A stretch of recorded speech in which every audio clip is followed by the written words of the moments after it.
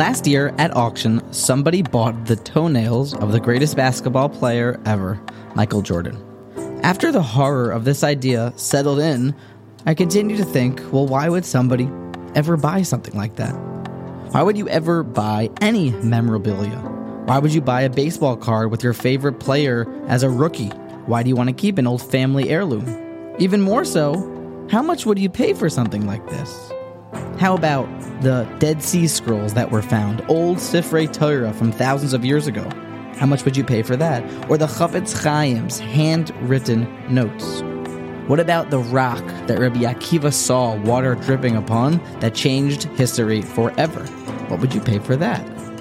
See, memorabilia is a very interesting thing. It doesn't really have much inherent value, but to the buyer, it can mean thousands and thousands, if not millions of dollars. This rock that Rabbi Akiva saw might be worth millions. And perhaps you even saw it this morning on your way to work. But I'd like to share you the other side of the story, and that's that the rock doesn't actually have any intrinsic value. It only has that it inspired Rabbi Akiva. You don't need that rock. Why would you even purchase that rock? It matters to what you find in your daily routine as inspiring, and it can be as simple as water dripping onto a rock. Don't go buying expensive memorabilia. Instead, learn to be inspired by your own things that you see throughout the day.